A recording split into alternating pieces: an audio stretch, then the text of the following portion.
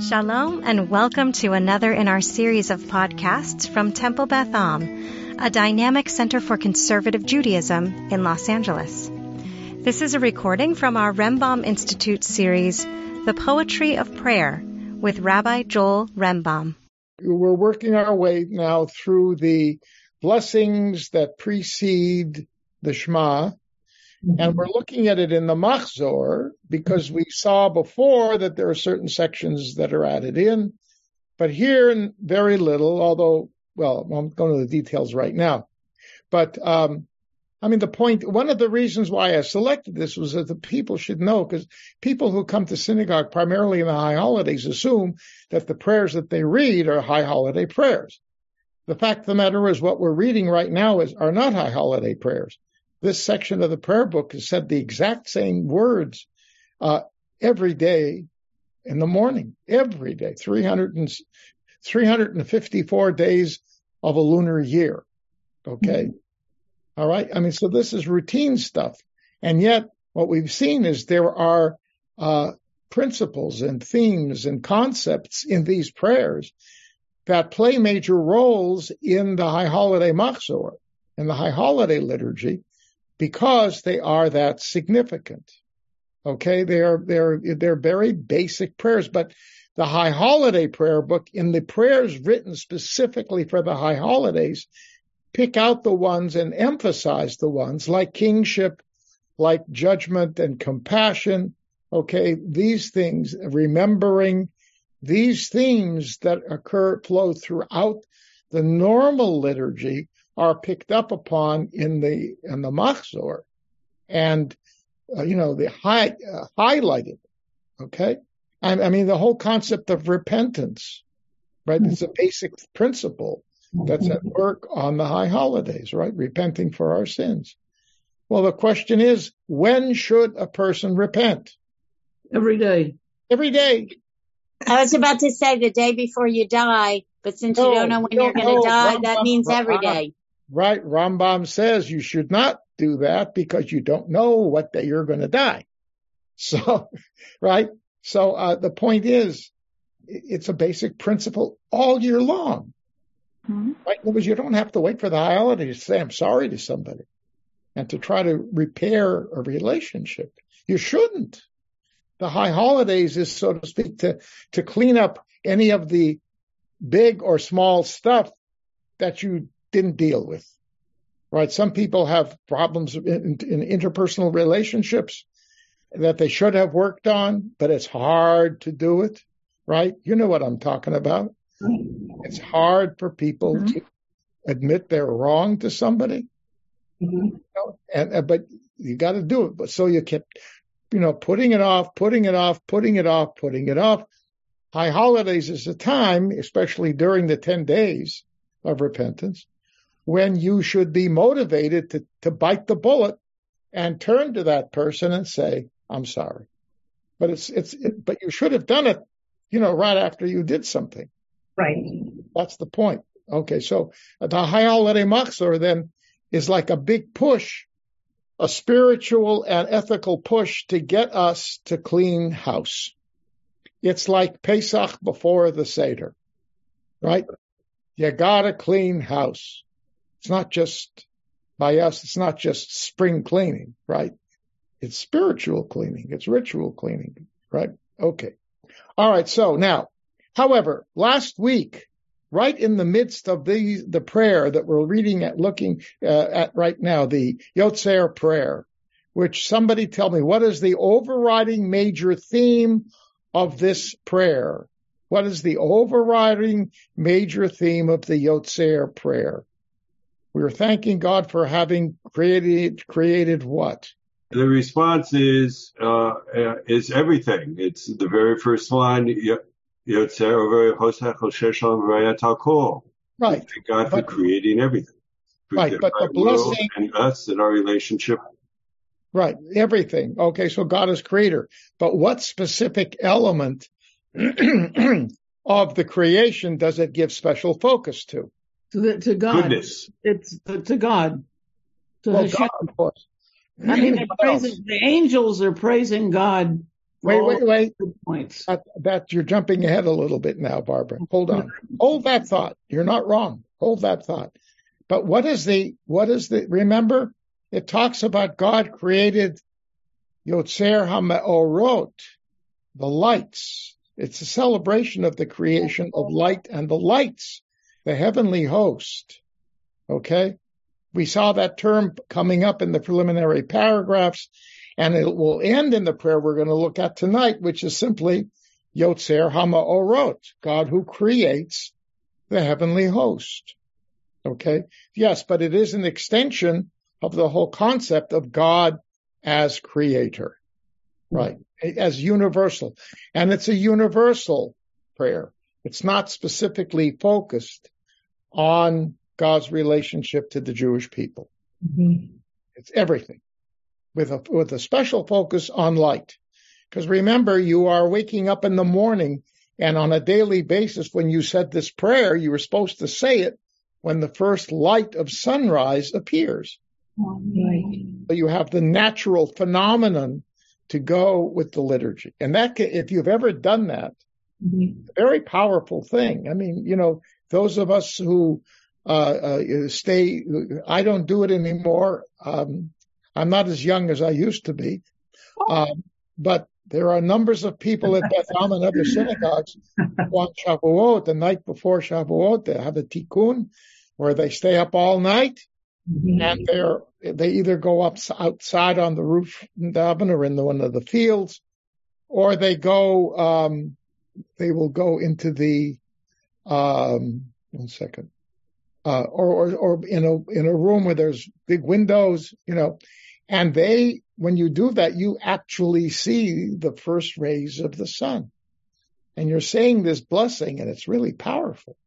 So, but that's the ideal. Okay. All right. So then, however, in the midst of all of this praising of God for creation, and especially the focus on light, right, and being the morning light, suddenly, Barbara, we have a whole section dedicated to what? The angels. God creating the angels, right? Mm-hmm. So the rabbis ask a question about a passage in the Torah. Ma'inyan Shemitah etzel Har Sinai. What does creating the angels have to do with creating the heavenly lights, the sun, the moon, the stars? Angels are from something else. Why did they stick it there? It's a separate thing. Why? Think about it. God needed help. He needed help. She needed help. I would say no, because it's clear that God did not need help. And in fact, the prayers themselves, as you recall, talk about the fact, whom else did God create? The angels. Yeah, but he needed the angels to go down to earth to talk to like Abraham and some other but that's not the thing that they're talking about in the prayer. Yeah, I mean, that's true. right, the way that the Bible stories develop, but that's not what they're talking about. Here, they're talking about the angels praising God, the creator, Okay, wait, Tybal, hands up.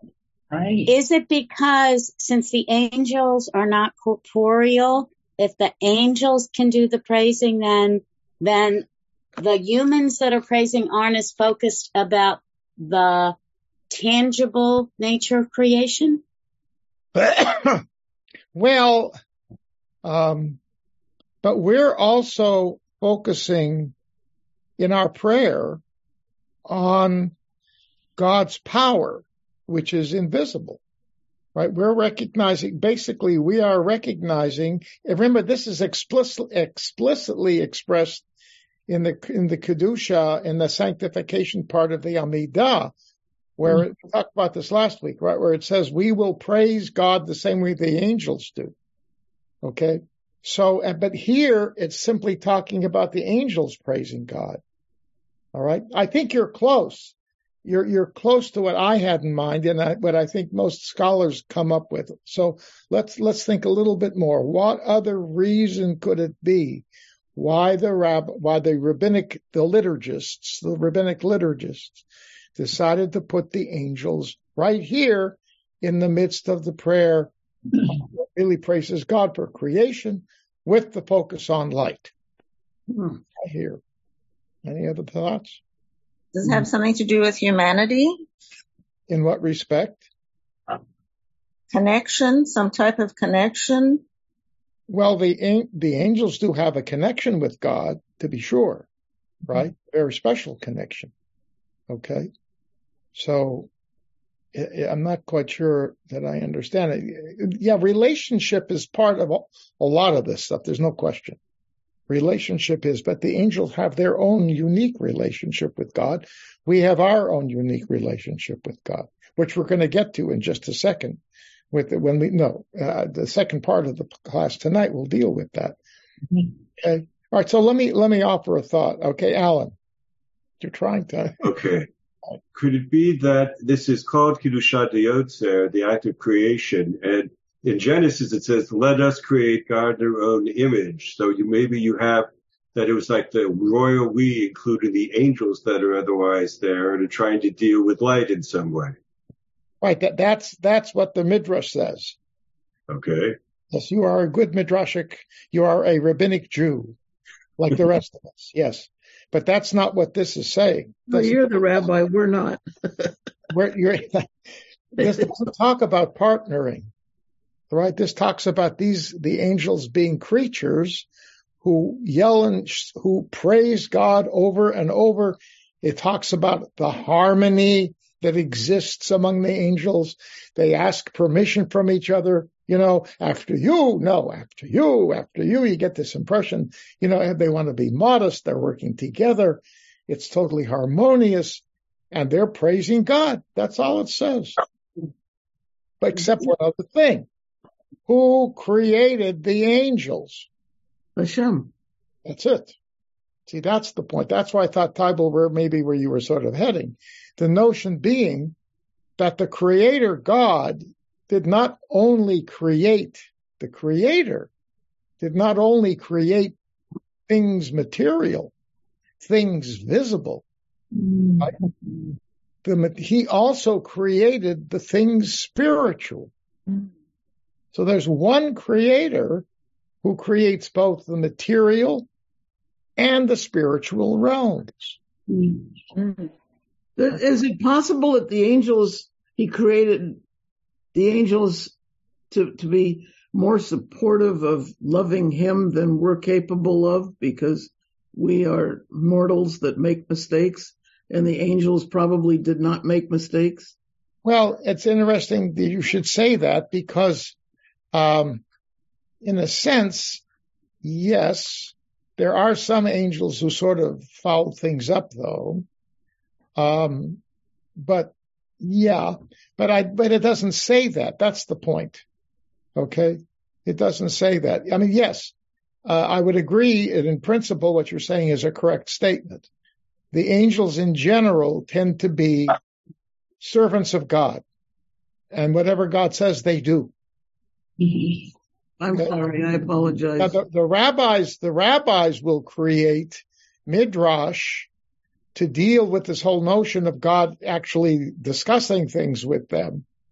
There's a famous midrash, that when God came to create human beings, it talks about, based upon the point that Alan made, that line where he says, "Let us create the human." So it says that God counseled with them about creating the human being. And it seems from that midrash that he's doing that just to sort of get them involved in the process so they don't feel they should be left out. Mm-hmm. Because now they're creating, the whole idea is he is creating a human as opposed to the other animals who actually has qualities similar to what the angels have. In other words, the concept to appreciate things spiritual, the concept of creating a bond with God. And his concern was, well, if I didn't ask them, then maybe they'd be insulted. So I don't want to have them insulted. Okay, so I'll ask them. So God did. All right, but then there's another midrash that says they argued about whether or not the human should be created. This one said, well, you create him, he can do mitzvot. The other group says, no, you do it and he's going to sin and transgress. He's going to foul things up.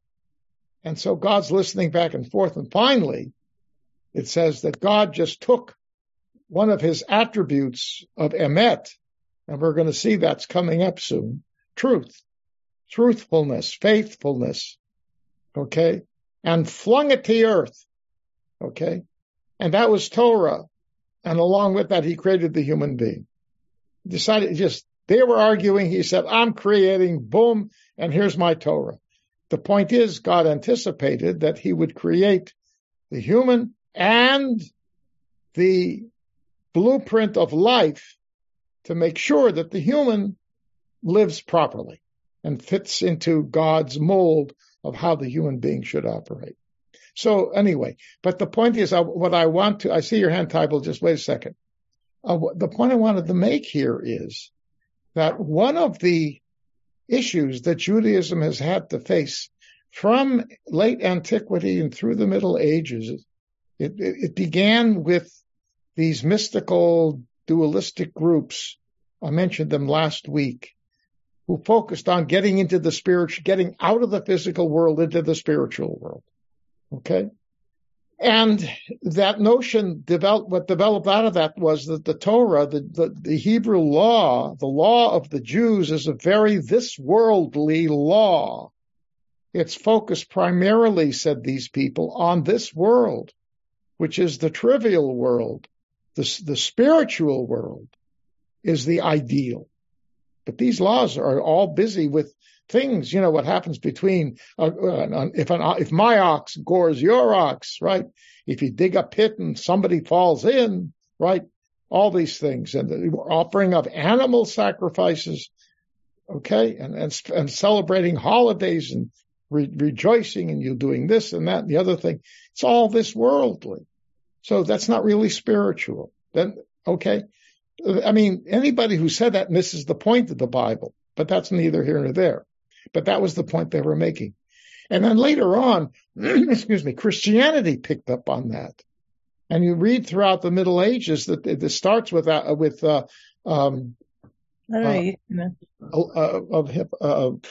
left my head. Oh no, come on, it begins with an A. Augustine of Hippo.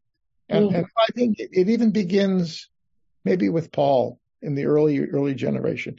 Anyway, within the early church formation of the church, there's a notion that the Jews only understand the material meaning of God's word.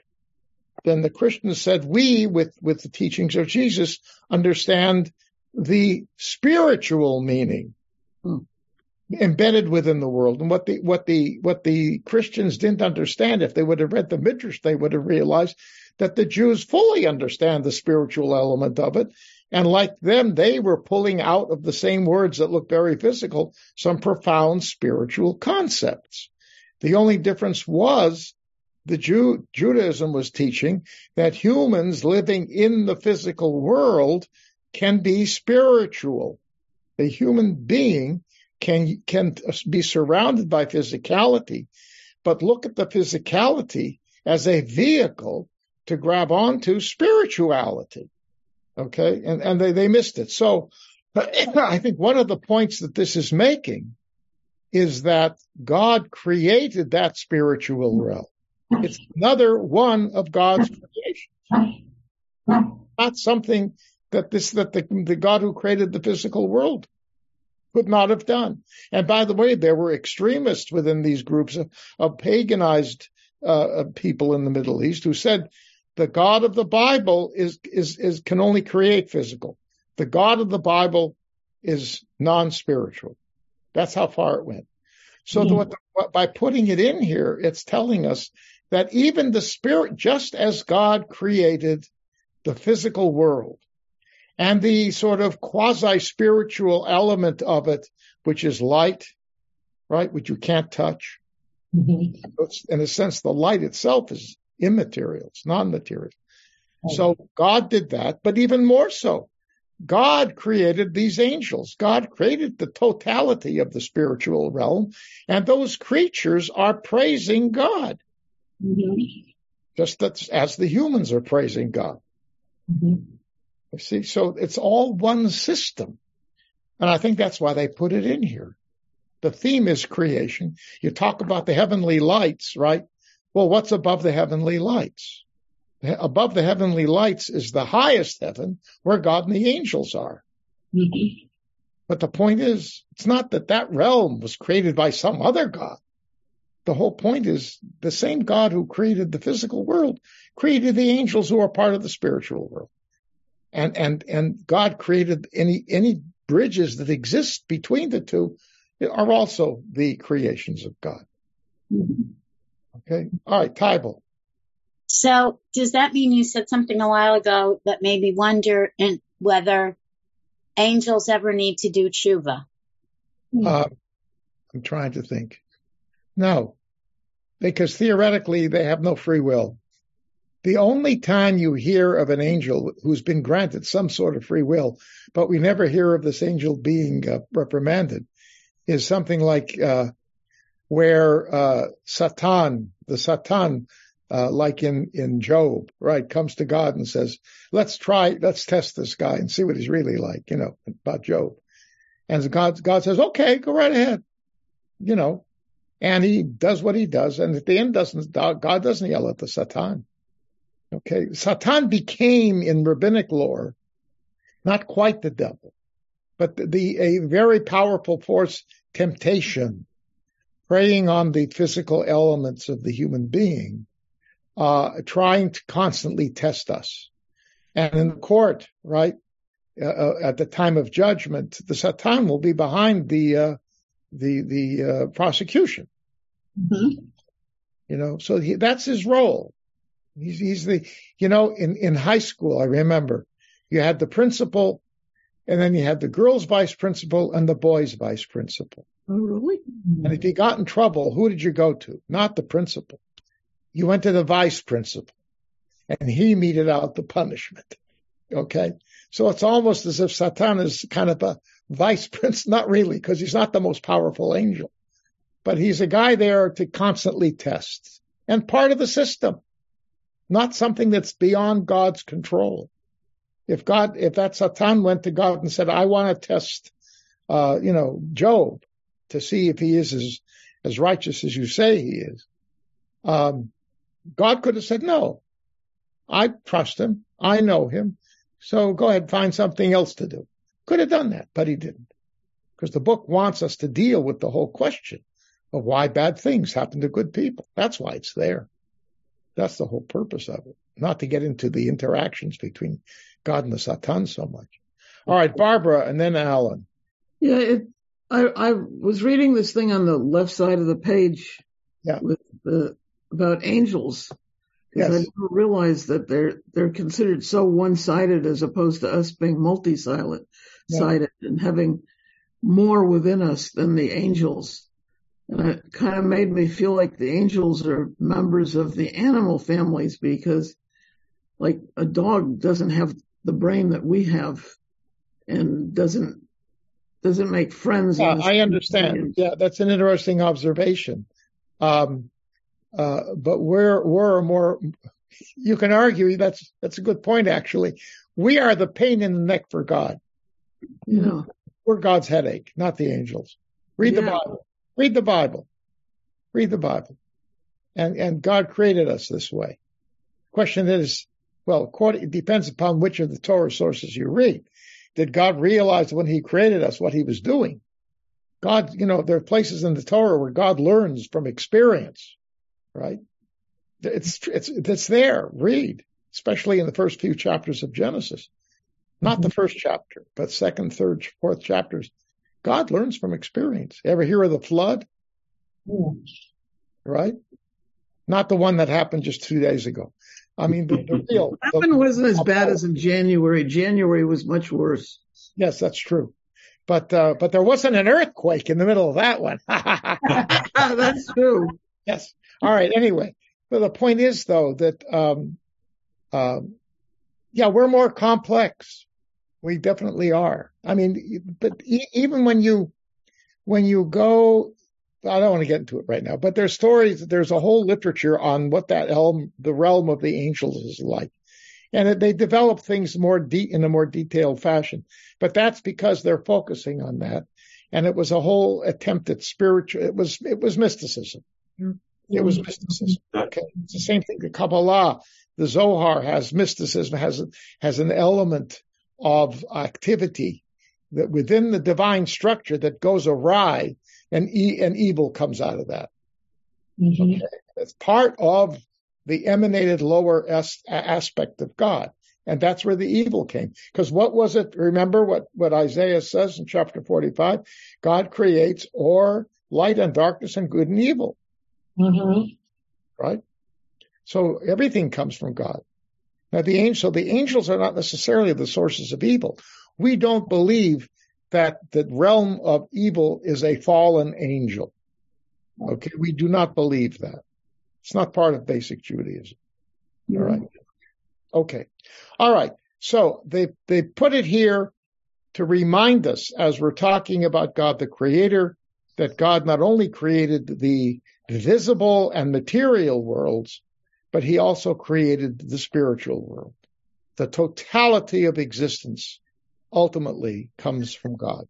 So it covers all the bases, so to speak. That's why it's there. All right. Now, who else had a hand up? I guess I got it. Oh, yeah. Yes. Yeah.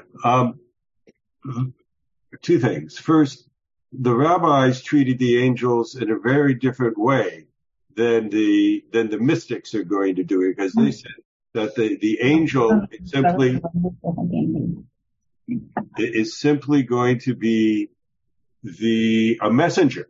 That's it. You know, that's right. It's like with the angels, not Olim Yordim, they come down and they're like completely subservient to God with no essentially independent power.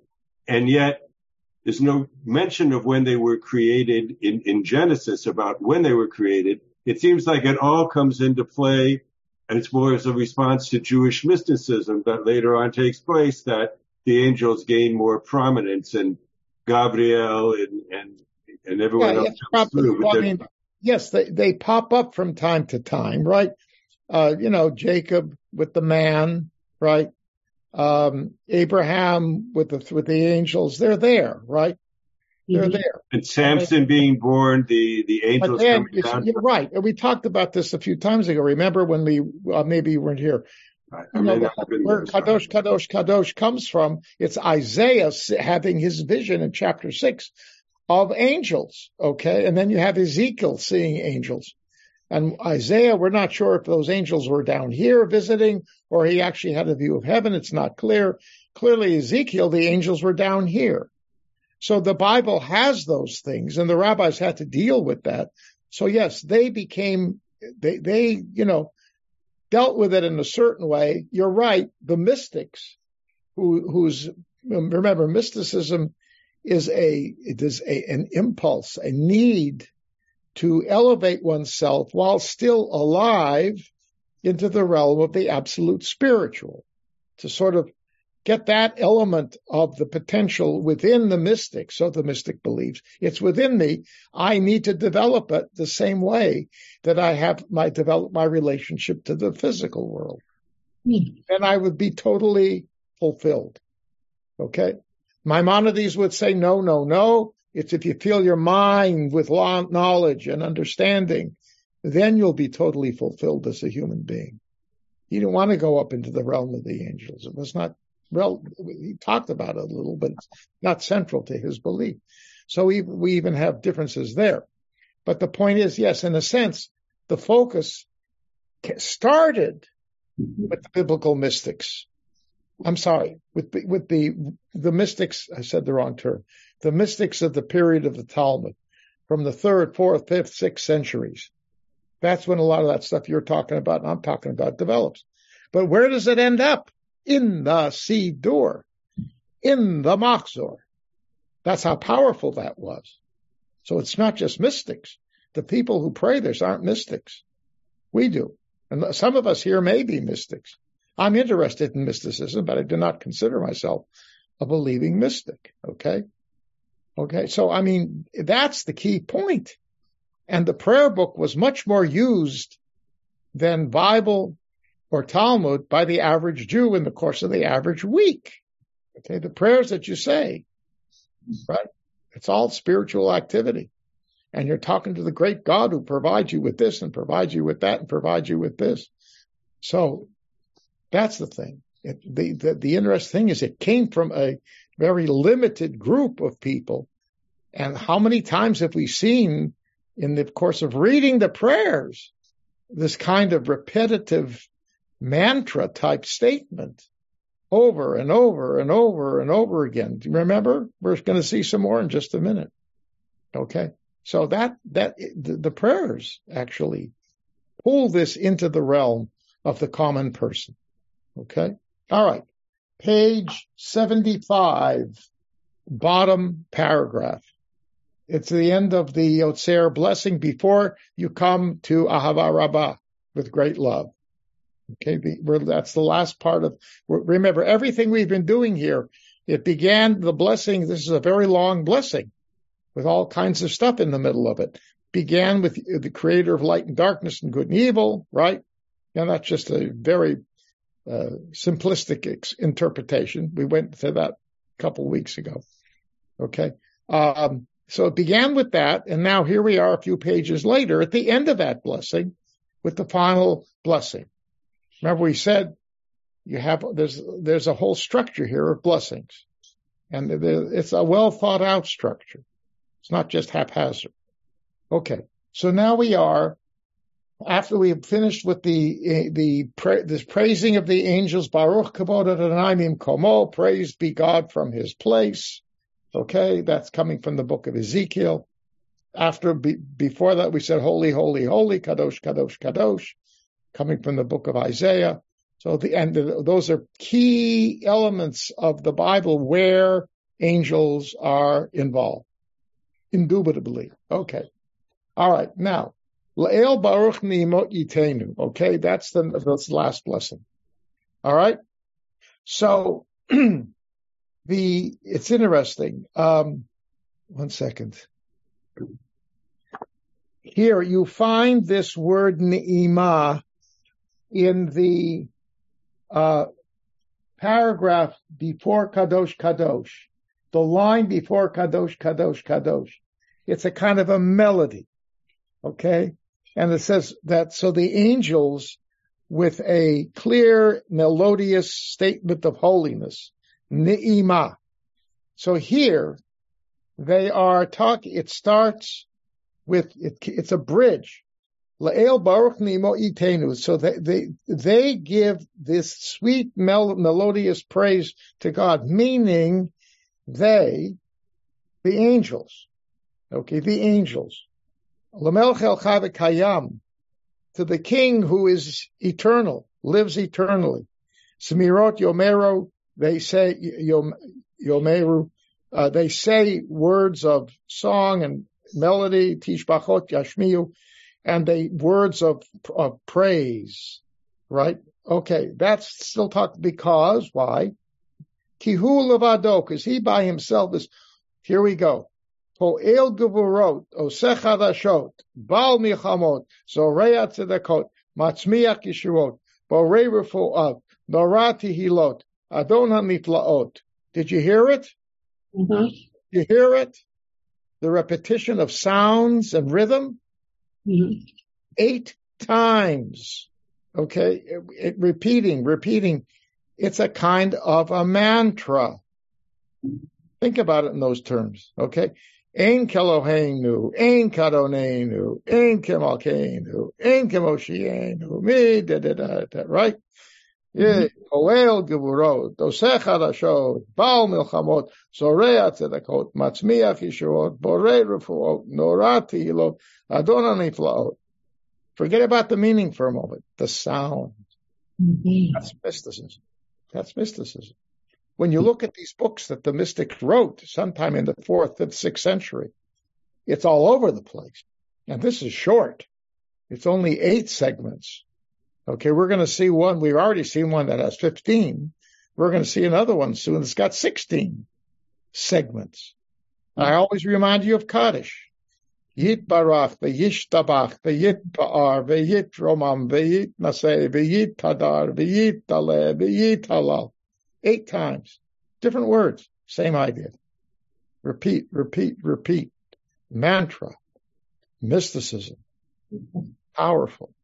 These are the things people remember. Kadosh, kadosh, kadosh. That's biblical. That's from the Bible has certain elements of it. Rare, not that often, but they're there. We talked about that in some of the Psalms weeks ago, where you have repetition like this. Okay. All right. So what does it mean? So he's creator of mighty things, new things. He's the master of war. How does war get in here? He spreads seeds of righteousness, causes redemption to flourish. He creates healing, and he's great in praise. He's praised awesomely, and he is the master of awesome, of miraculous acts. Okay, this is God. Okay, again, total praise, absolute, in proportions that we normally do not use. That's, again, I mentioned this before. This language is not normal.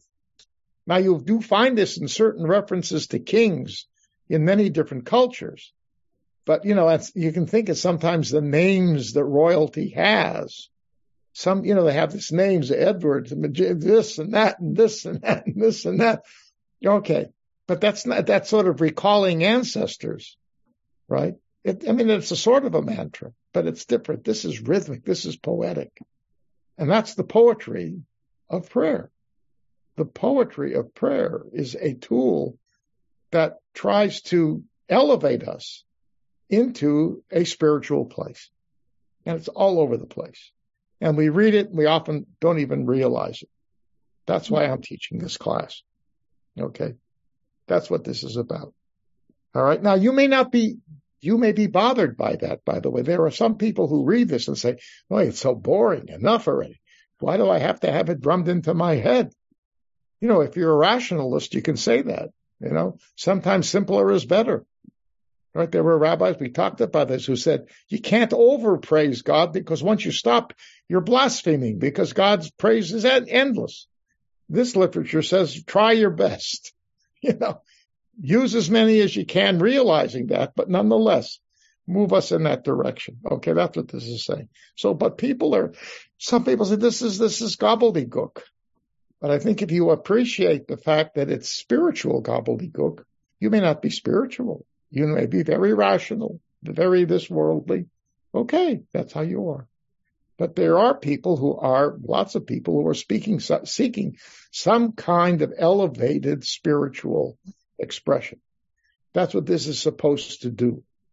Does it do it to a person in the 21st century? I don't know.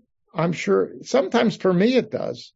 Honestly, when I get into these things, I'm sort of removed from my normal place, and I'm not a big mystic, don't get me wrong, but it's just a matter of focusing on something other than the mundane world around you. Okay, Tybal, did I see a hand up? Yes. I'm just be interested because for me, it's not the words, it's the music that goes along. Good. That's fine. The only problem with that is the music changes depending upon who's leading the service. Yeah, and sometimes that's good and sometimes that's bad. And is Jennifer Lowe still there? And when Jennifer Lowe's around, we get Anna Bacoa. I'm with Jennifer. Raise your hand, Jennifer.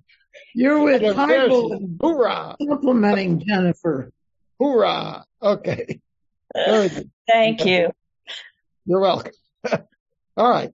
So here we go. Then it continues.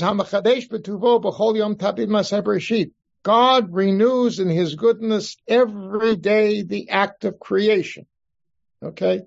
It's this notion, when your soul comes back to you after a respite at night, you are reborn in the morning. Modeh ani lefanecha, right? I give thanks to you, God, that you return my soul complete and I'm back together again. What about if you take a nap in the afternoon? When you wake up from that, should you say anything? Wake up from what? A nap in the afternoon. No. Why not? It's the same thing, isn't it?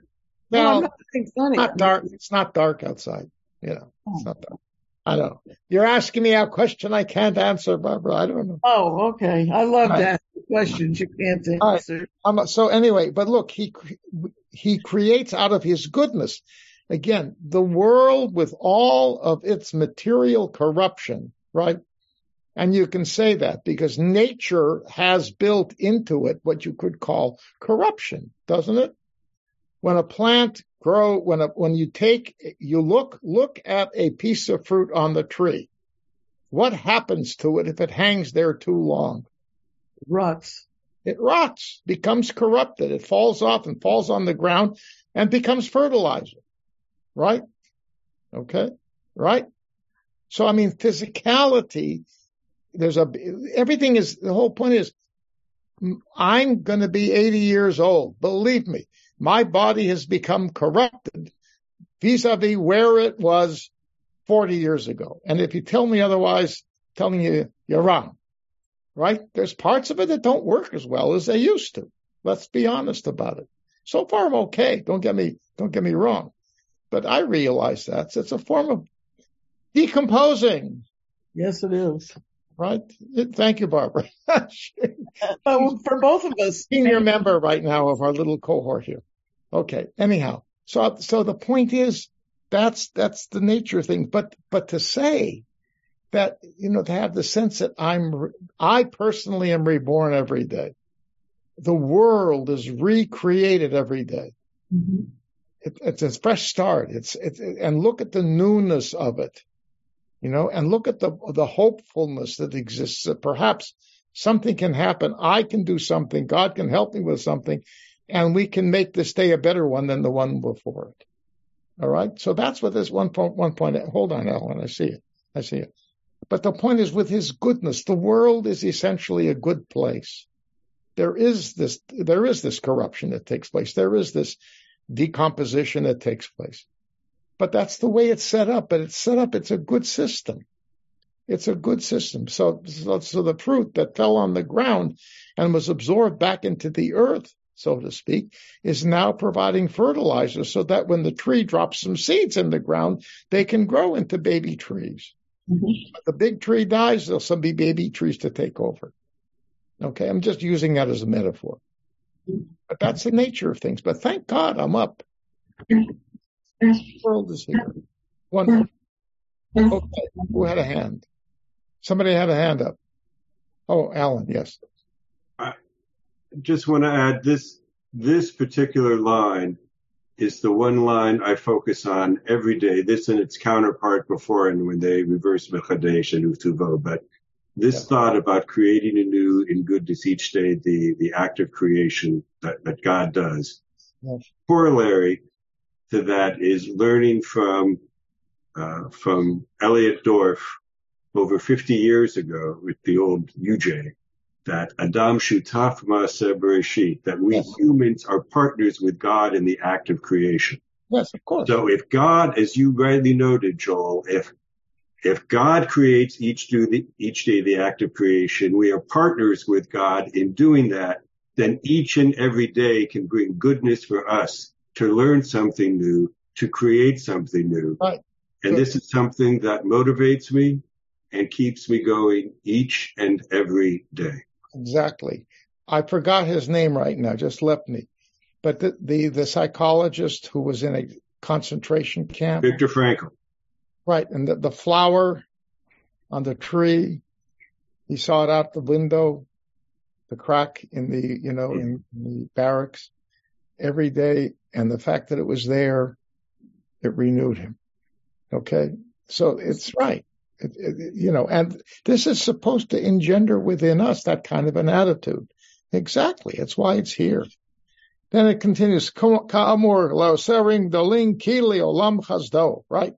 This is from the Psalm that we say, in the morning on Shabbos and the holidays. Okay. Hodol anai ki tov, le'oseh orim gedolim, ki le'olam chazdo. Then it says, now, this next line is really interesting. Or chadash al Tzion ta'ir v'nizkechu lana mehera le'oro. May a new light shine upon Zion, and may we all merit quickly in its light. Okay? All right. Does anybody have a problem with that line? I like it. Anyone have a problem with that line? It, That's Alan.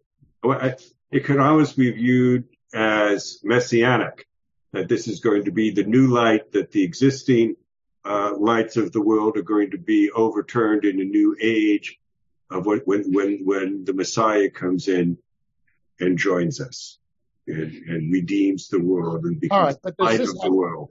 Does this have anything to do with the theme of the overall blessing? This is the. It would be the light, kind of like it's not just the creation of a light, but light of. It's more midrashic about viewing light of God, or a new light that's going to take place in Zion. Okay, fine, but it is exotic, if that's what you just said. Yeah. It doesn't really. This has said the world. Redeem, the concept redeemer pops up here and there, but it's almost part of God's description. But when you remember this point, generally speaking, the line before the blessing is one of the most important lines in the prayer, because it's supposed to capture the basic essence of the prayer. Okay, so the line before the blessing, especially in long prayers like this, where you have multiple lines. All right? So the question is, given everything we've said up until this point, does this capture the essence of the prayer that has come before it? Yeah. Where did we find a prayer for light to fall upon Zion? Where else? Where in the prayer? Nowhere. The light that was being spoken of was what light? The universal light, the light of creation. Yeah. That's what was being spoken of. That was being spoken of. Okay. So what Alan said is, midrashically, one could make the case, you should put it in, because we always pray for our redemption, right? Especially Jews in diaspora. Okay? Especially Jews in diaspora. Okay. It makes me feel good to read that line. Yes. If you're a Zionist, yes. Sure. Yeah. Yeah, it's basic Judaism. God will redeem us. We're going to see it again and again. Absolutely. When it talks about Zion, I believe it encompasses us. I don't think it's just in Israel. I'm sorry. I think. Oh, but then you're doing your own midrash on it, and that's fine. But that's not what it says. It says the messianic element of it is actually in Zion. Because when the light shines on Zion, it will bring us in. We will be brought into it. It's the messianic era. We will be brought into it. That's the whole point. So we will benefit. We in diaspora will benefit because we will be brought to Zion to share in its light. Okay, so that's what you should feel, I would say. I would amend your feeling if you accept that. You don't have to. All right. But the point here is you can understand. No, so where am I heading with this? There was a major argument in the 10th century between two of the greatest scholarly minds, the Babylonian Academy community, two giants, Sadya and Shrira. They were Gaonim. They were heads of the academies. Okay. Sadya was the first medieval Jewish philosopher. After Philo in antiquity, who lived about 40 of the Common Era, jump ahead 800 years, literally, to Sadya. He is the next philosopher, okay? He opened up ways of thinking that ultimately ended up with Maimonides. All right? He was influenced by Arabic culture and Islamic theology, okay? But he knew philosophy from the sources that had been uncovered in Iraq and Syria. And the Arabs studied them, and they became the first medieval philosophers. And Jews who had a bent in that direction learned from them. And it developed over time. You have Judah Halevi and then Rambam and others who are living, and it continues down into the 15th century in Spain. Okay, philosophical thought in medieval terms. Okay, so Rambam, Maimonides is part of this. He's a giant in many ways, the giant. But I don't think if Sadhya hadn't begun, Rambam would never have come on the scene. Mm-hmm. Okay? So Sadhya says, you cannot say this line. Take it out.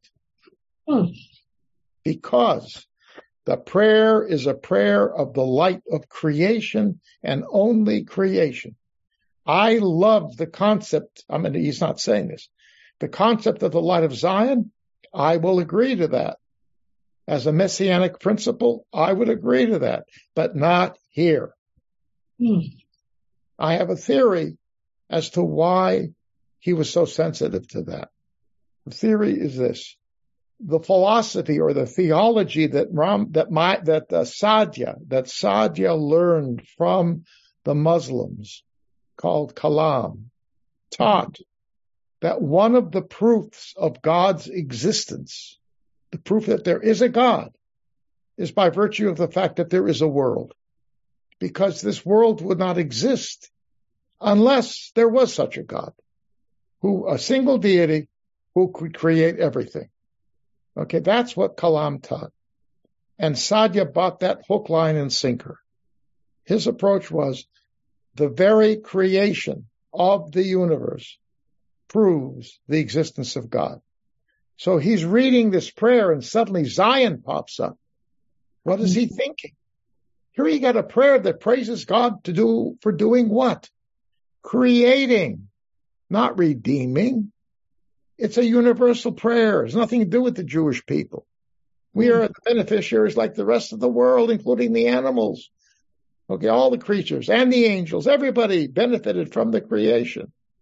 And now suddenly our unique redemption comes in the line right before the final blessing. Oy, gewalt. He did not speak Yiddish, I guarantee you. But if there is an Arabic equivalent to that, inshallah, or whatever. Inshallah. That's what he said. Over my dead body. Take it out. 100 years later or so, less than 100 years later, the other great Gaon, Shrira, was not a great philosopher, but he was a halakhic authority. Both were great legal authorities. Shrira as well. He's a great legalist. There's no question. And among the last of the great Gaonim, his son, Rabbi, was the final of the great leaders of those academies. We're talking about around 1,000 to 1,050 common era. That's when they lived in Iraq. All right. So he says it was there before Sadhya took it out, and it's going to be back in there now. As far as I'm concerned, it's part of the liturgy. It's part of our prayer. It's part of our ultimate hope, and it's as important as the creation. Okay, remember Rosenzweig, writing in the 20th century, said the three basic principles: creation, revelation, and redemption. Or creation, redemption, revelation. Okay, creation, redemption, revelation. Okay. So redemption is one of the basic elements. Shrira would agree. Sadhya would disagree.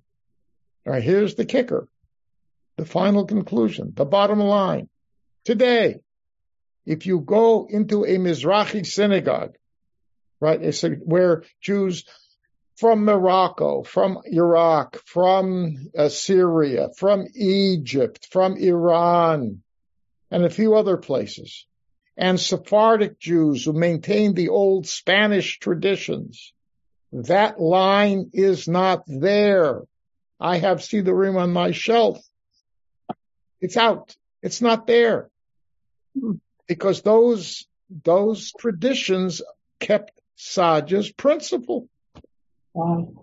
So when somebody tells you, oh, these prayers are old, they've always been the same, they're universal, no. And this is really important stuff here. Okay? So, our tradition is to say it. I'm fine with it. because I don't believe that the creation proves that there's a God. And that's not my theology. All right? And Rambam turned that around. Okay, he rejected that completely. Now, Rambam did. Schreier wasn't a philosopher. He was just a traditionalist. So he said it should be, because it's something but isn't that interesting?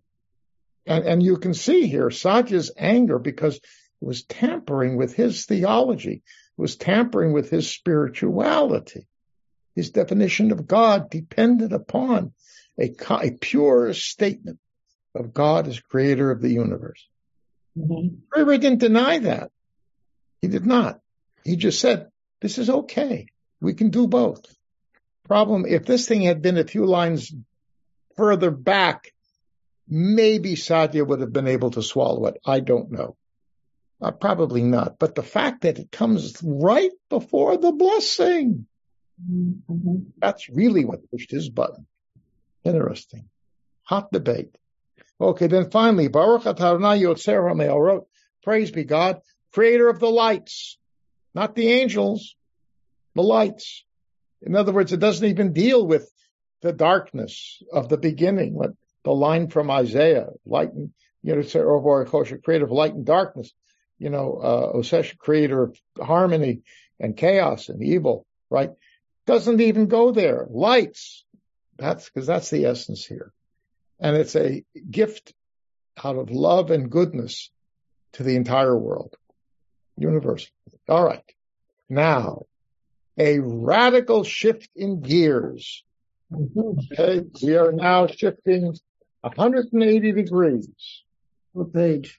We're moving away. We're now on page 76. We're making progress, guys. The next prayer, Ahava Rabbah. Okay. So this prayer speaks totally about and to the Jewish people. And it's totally about God's relationship through Torah with the Jewish people. Torah as a covenant of love and compassion. That's how I'm defining it. Torah as a covenant of love and compassion. And we will see at the end how this really does generate a covenantal statement. But I'm not going to tell you what it is till we get there. Okay. Are you ready? Yeah. All right. So let me first begin by telling you what you are going to be reading. In it, you will find the word love is mentioned 6 times. 3, it refers to God's love for us. And 3, it refers to our loving God. So right away, and I don't know if somebody actually did the counting to make sure they were even, or it just happened to be that way. I can't prove one or the other. But it's very interesting if you're talking about a covenantal relationship, right? It's a quid pro quo. It's I do for you and you do for me. That's a covenant. Well, making it 3 and 3 lines it right up, tit for tat, right? 3 for 3. All right, so keep that in mind. Okay, Ahava Rabbah Ahavtanu. With great love have you loved us. Adonai Eloheinu, Lord our God. Chemla gdola v'teira chamalta aleinu. An amazing compassion, act of compassion. Chemla, okay? Look at the translate. Boundless compassion. Okay? So the Torah is abundantly compassionate. Or it's an expression of God's abundant compassion. Love, compassion. Where else did we find God acting with compassion? People who have been here for the last number of weeks. What else? What other act did God express God's compassion? Remember? Creation. We mentioned, right? Rahman, Rachaman, Merachem. Multiple times in the Yotzer blessing. Okay? We talked about it last week or 2 weeks ago. That, the world was created. God's compassion. It was an act of compassion. An act of love. So here it is again. But now it's referring to what? When it says, Avtanu, you who have loved us. Who is the recipient of this love? The world? Us. No, Anu, us. That means this is totally particularistic. As universalistic as the other one was, this is totally focused on one group of people. What does that say about God? Pretty good guy. I like that. Pretty good God. Yeah, good. Go back into ancient times. Generally speaking, how do people view gods? As location specific. Say again? Geographically defined, yes. Location specific. Location specific, yes. That's right. Your people have this God, this people has this God. Yeah. Yes, exactly. In fact, in the 4th century of the Common Era, Julian the Apostate, he's called, the Emperor Julian. He was called an apostate by the Christians because this was 2 generations after Constantine accepted, 360. So 2 generations after Constantine the Great accepted Christianity and made it the Roman Empire religion. This guy, Julian the Apostate, came along and said, nope, we're going back to paganism, guys. For better or for worse, he lasted 3 years and was killed in battle. Okay. And of course, all the Christians said, see, I told you so. He died. Bingo. Goodbye. All right. But he tried. Anyway, his whole point was, he said, tells the Jews, you want to rebuild the temple? Rebuild the temple. Rebuild the temple. You have my blessings. And they actually started. It didn't work. I won't get into that. Some people started to dig. There was an explosion. They probably made a spark with a metal shovel on a piece of stone or an axe or something on a piece of stone. And there was probably gas collected under the ground because of all the decomposed wood that had been in the temple. Yeah. And the bones and dead bodies, whatever was in there too. Right. And it exploded and they said, ah! And it scared them away. And then the emperor died. So it was left undone. All right.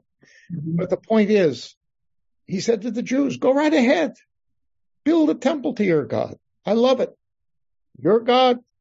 Fine. He'll be my God. I'll respect him. I won't maybe worship him the way I do, one of the Roman gods, but I'll have great respect for him.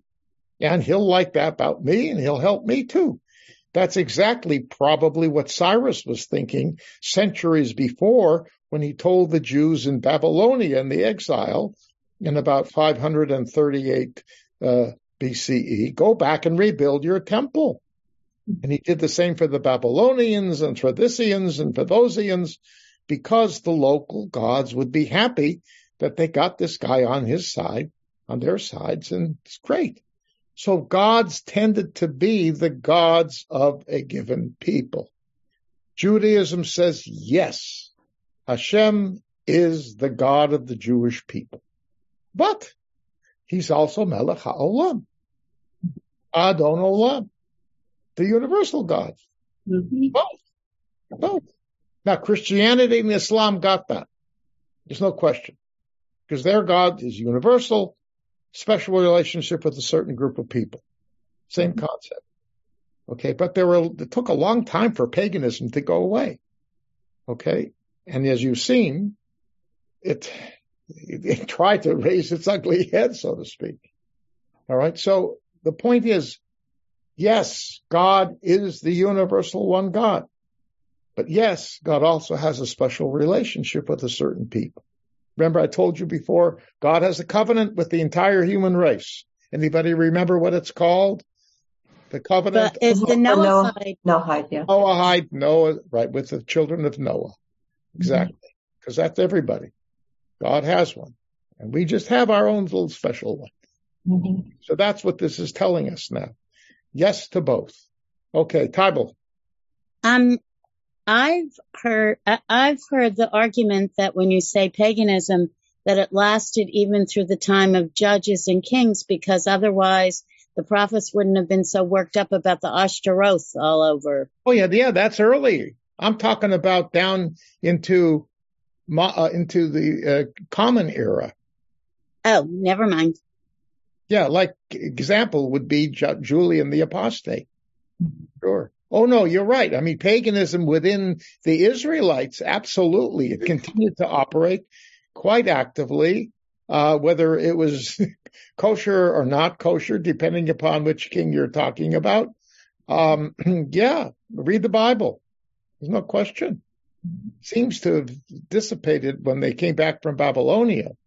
Okay. But we don't know, by the way, what the people who stayed, many of the Jews, probably most of the Jews who were exiled in 586, taken to Babylonia, BCE I'm talking about. We have no idea how they worship God. There's no question that as time wore on, their monotheism took hold, because when the curtain rises on those communities in the early rabbinic period or the pre-rabbinic period, they're heavy into their Judaism. There's no question about that. But were there times when they were dabbling in paganism as well? I don't know. I don't think anybody knows. Okay, so Torah is love. Torah is compassion. Okay? Avinu Malkeinu, our Father, our King. Okay? I'm not saying that as our parent here, because I just want to stick to the original meaning. You'll find in the line here, Avinu Malkeinu ba'avur avotenu v'imotenu. We've added in matriarchs there. Okay? And it's in the Mahzor as well. Okay? That's where you'll see it. But the point is, we're talking about here this concept. You can say parent, it's okay. But, father has a certain specific definition for it, associated with it. Malkeinu, so to speak, the power of patriarchy, right? Which I am opposed to. But in antiquity, that was the nature of culture, right? The patriarch. Mm-hmm. And the power of the king, right?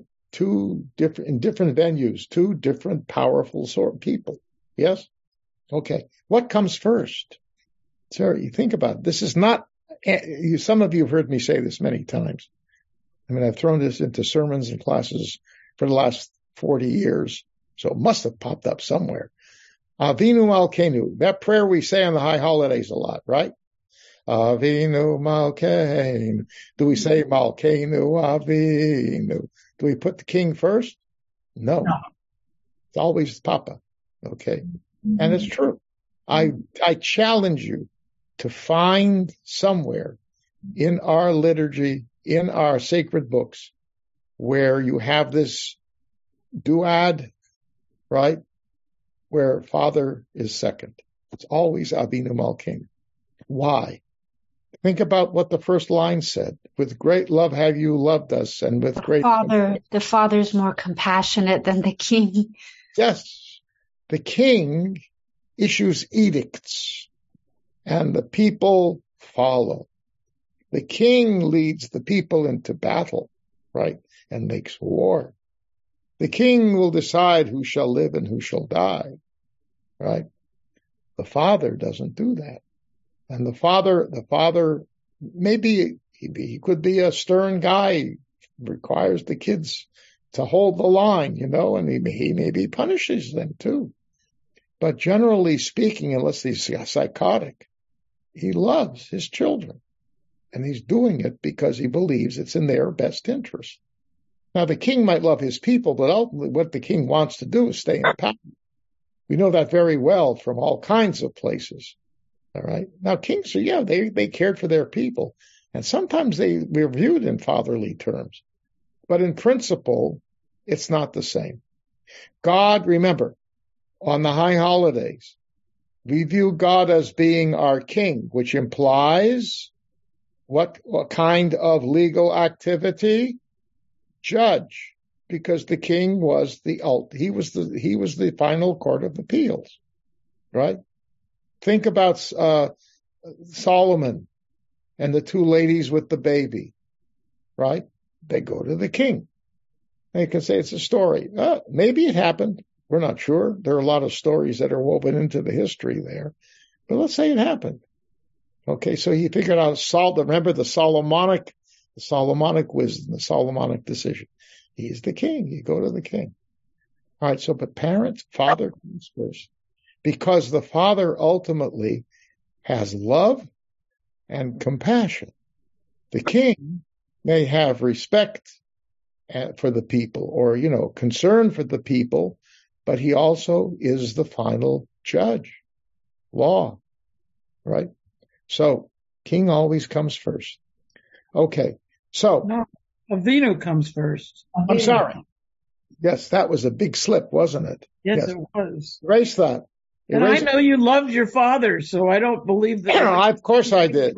And my father-in-law, too, for that. And my grandfather. And my grandmother and my mother. Well, I was going to say, I think that the fact that Avinu should come first just because of the fact that without our fathers, none of us would be here.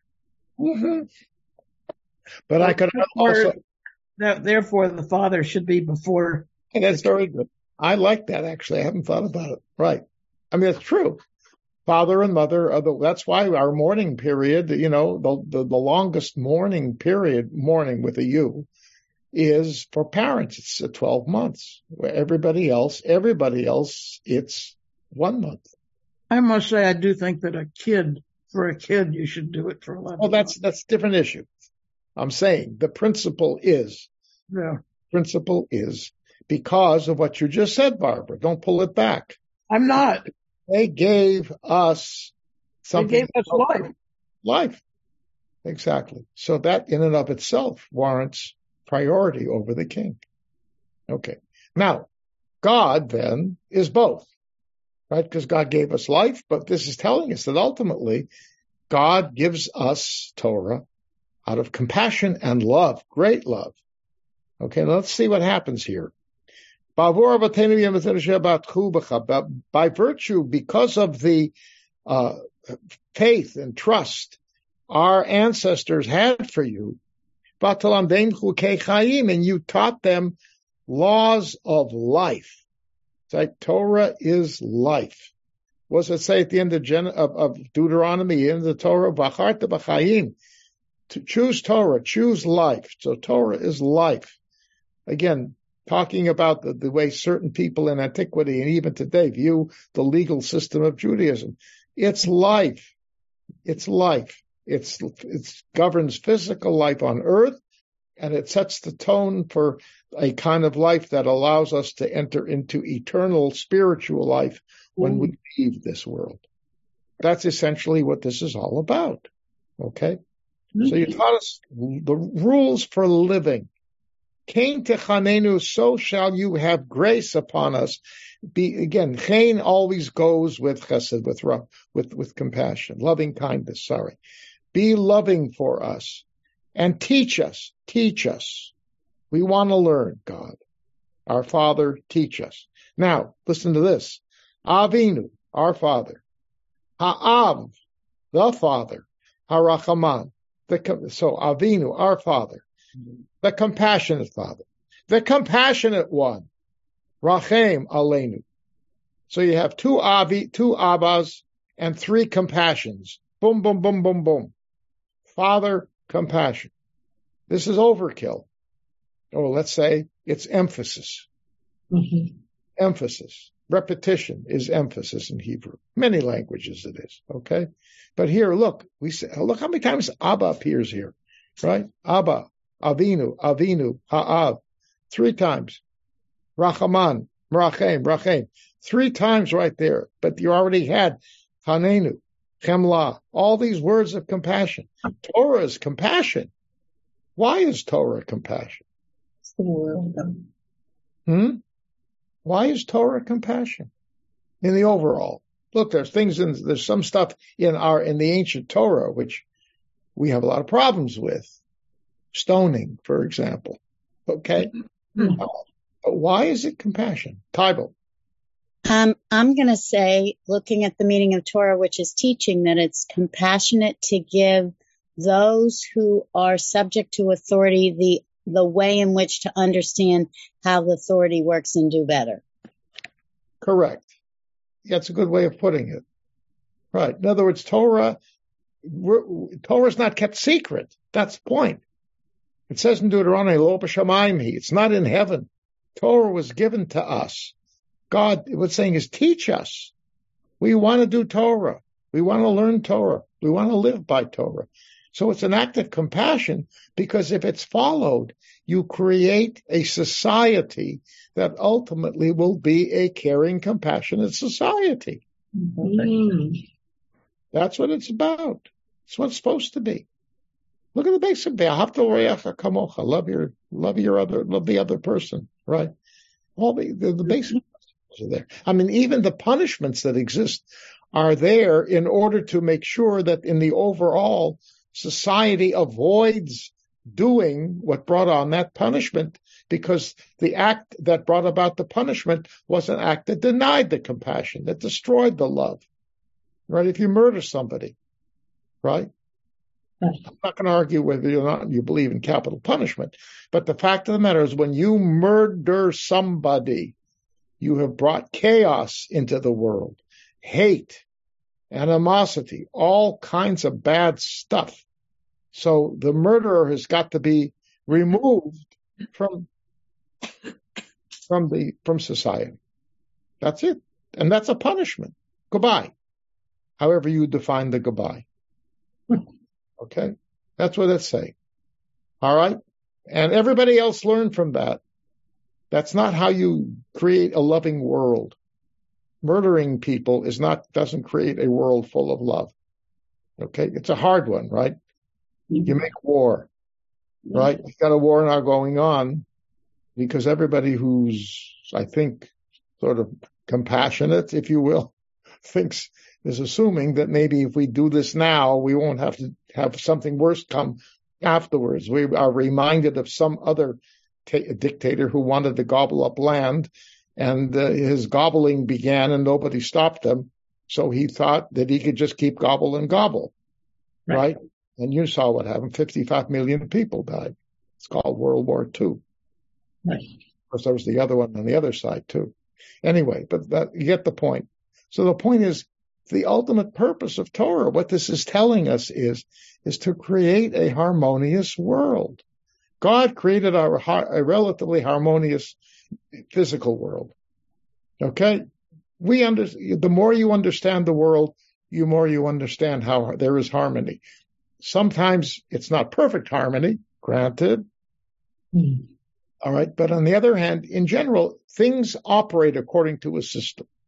Now, sometimes some creatures can tamper with the system. Okay. And look, it's very interesting. You can make the case that that climate change resulted in this tornado, hurricane, tropical storm. Make the case. Climate change had nothing to do with the earthquake, as far as we know. That happened. That was on God did that one, right? God created a planet with plates that move. Of course, we human beings were stupid enough to build cities along the places where the plates are, right? We tend to build cities along rivers that flood too, don't we? Yeah. So, I mean, we build them, you think, because they're the best places to build. If you want transportation, movement of people, movement of goods, right? You want to live in these places. And sometimes a volcano is a horrible thing, right? But gosh, the soil after a volcano erupts is very, very rich, isn't it? And plant all kinds of good stuff. Why do you think they have such good wine up in the Golan? Because it's all good. It's all volcanic earth up there. It's dark. It's good. All right, anyway, you get my point. Anyhow, so, excuse me. Compassion is embedded with, it's this weird concept, because you think of law, you think of reward and punishment, very cut and dry. In certain elements it is, but the cut and dryness of the law is supposed to end up in creating a system that is ultimately caring, especially with respect to human beings. All right, final point, then we're going to have to finish this next week, but I got to get to this. So we have Avinu Ha'av HaRachaman HaMerachem Rachem Aleinu. We hear that Rachaman, Rachem, Merachem. hear the sounds, yeah? V'tein b'libenu. Now listen to this. Lahavin ulahaskil, lishmoa, lilmod ulalamed, lishmor v'lasot ulakayem. 8 terms. To understand and to get the knowledge, get the, what should I say? To succeed, but it's the word seichel, comprehend, to listen, to learn, to teach, to observe, to do, and to maintain. What? Kol direi Talmud Torah techa be'ahava. Okay. Teach us to do all of this with love. Okay.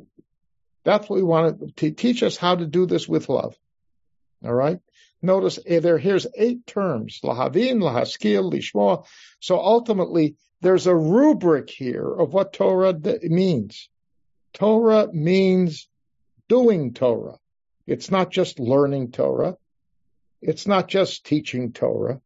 It's not just understanding Torah. It's not getting the common sense of Torah. It's not just listening to Torah. It's not just following Torah. It's not just doing Torah. It's not just sustaining, keeping it going. It's all of that. So ultimately, Torah is to be done. We do Torah with trying to make a broad-based rubric here. It's doing Torah. And this is an act of love. And we should, and hear that line, ba'ahava, that word at the end, it's not clear, is God doing all this out of love for us? Or is he telling us to do Torah with love for us? It can actually go both ways. And maybe it's intentional. Okay, we're going to stop here, finish up. Next week, we're going to see how this flows into a clearly defined covenant statement in what follows. So if you want to look in your Mahzor or Siddur, what follows after this blessing, and I would read not just the first line of what follows this blessing, read some of the paragraphs. And if you can come back next week and tell me where the covenant is, I'll give you a gold star. Oh, cool. Our final point, Bible, yes, quickly. What I want to say is what we say as Jews is when people have died is may their memories be for a blessing. And part of what you talked about tonight reminded me of my father, the cantor, may his memory be for a blessing, because particularly at this time as he prepared for Kol Nidre. Anyway, so that's just a picture, that is a picture of him on the bima. Oh, I see. Wow. Because just a bunch of things you said when you kept talking about the Father and music is my connection, and now I'll stop.